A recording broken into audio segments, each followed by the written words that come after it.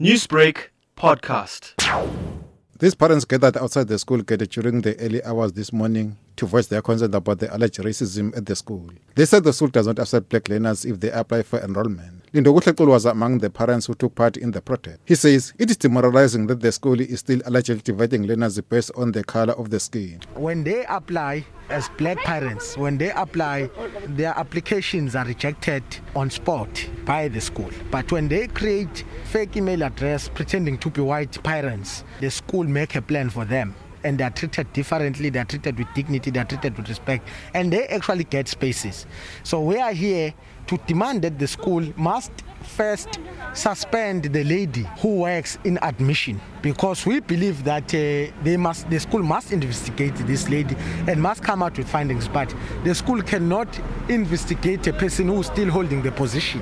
Kulu said they are in a process of approaching the Human Rights Commission to intervene. We are also going to approach the South African Human Rights Commission just to then see if this lady is guilty. What role did the school play on that? Whose mandate was she acting on? That is what we are going to do. So we have an internal process inside the school, but we have an external process including government and Chapter 9 institutions. But we also want to plead to those who still perpetrate the white supremacy racist ideas in society to try and adapt to this democratic, non-racial society that we now have. The Provincial Department of Education is calling on parents to report such matters to their nearest district offices. Muzima Hlambi elaborates. We are disturbed by some of the things that we are receiving.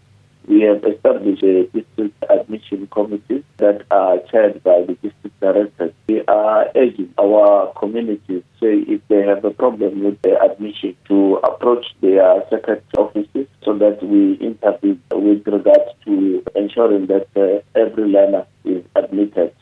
Meanwhile, these parents say they will continue demonstrating outside the school until their children are accepted. I'm Khalesakhe Mbhense in Durban. Newsbreak, Lotus FM, powered by SABC News.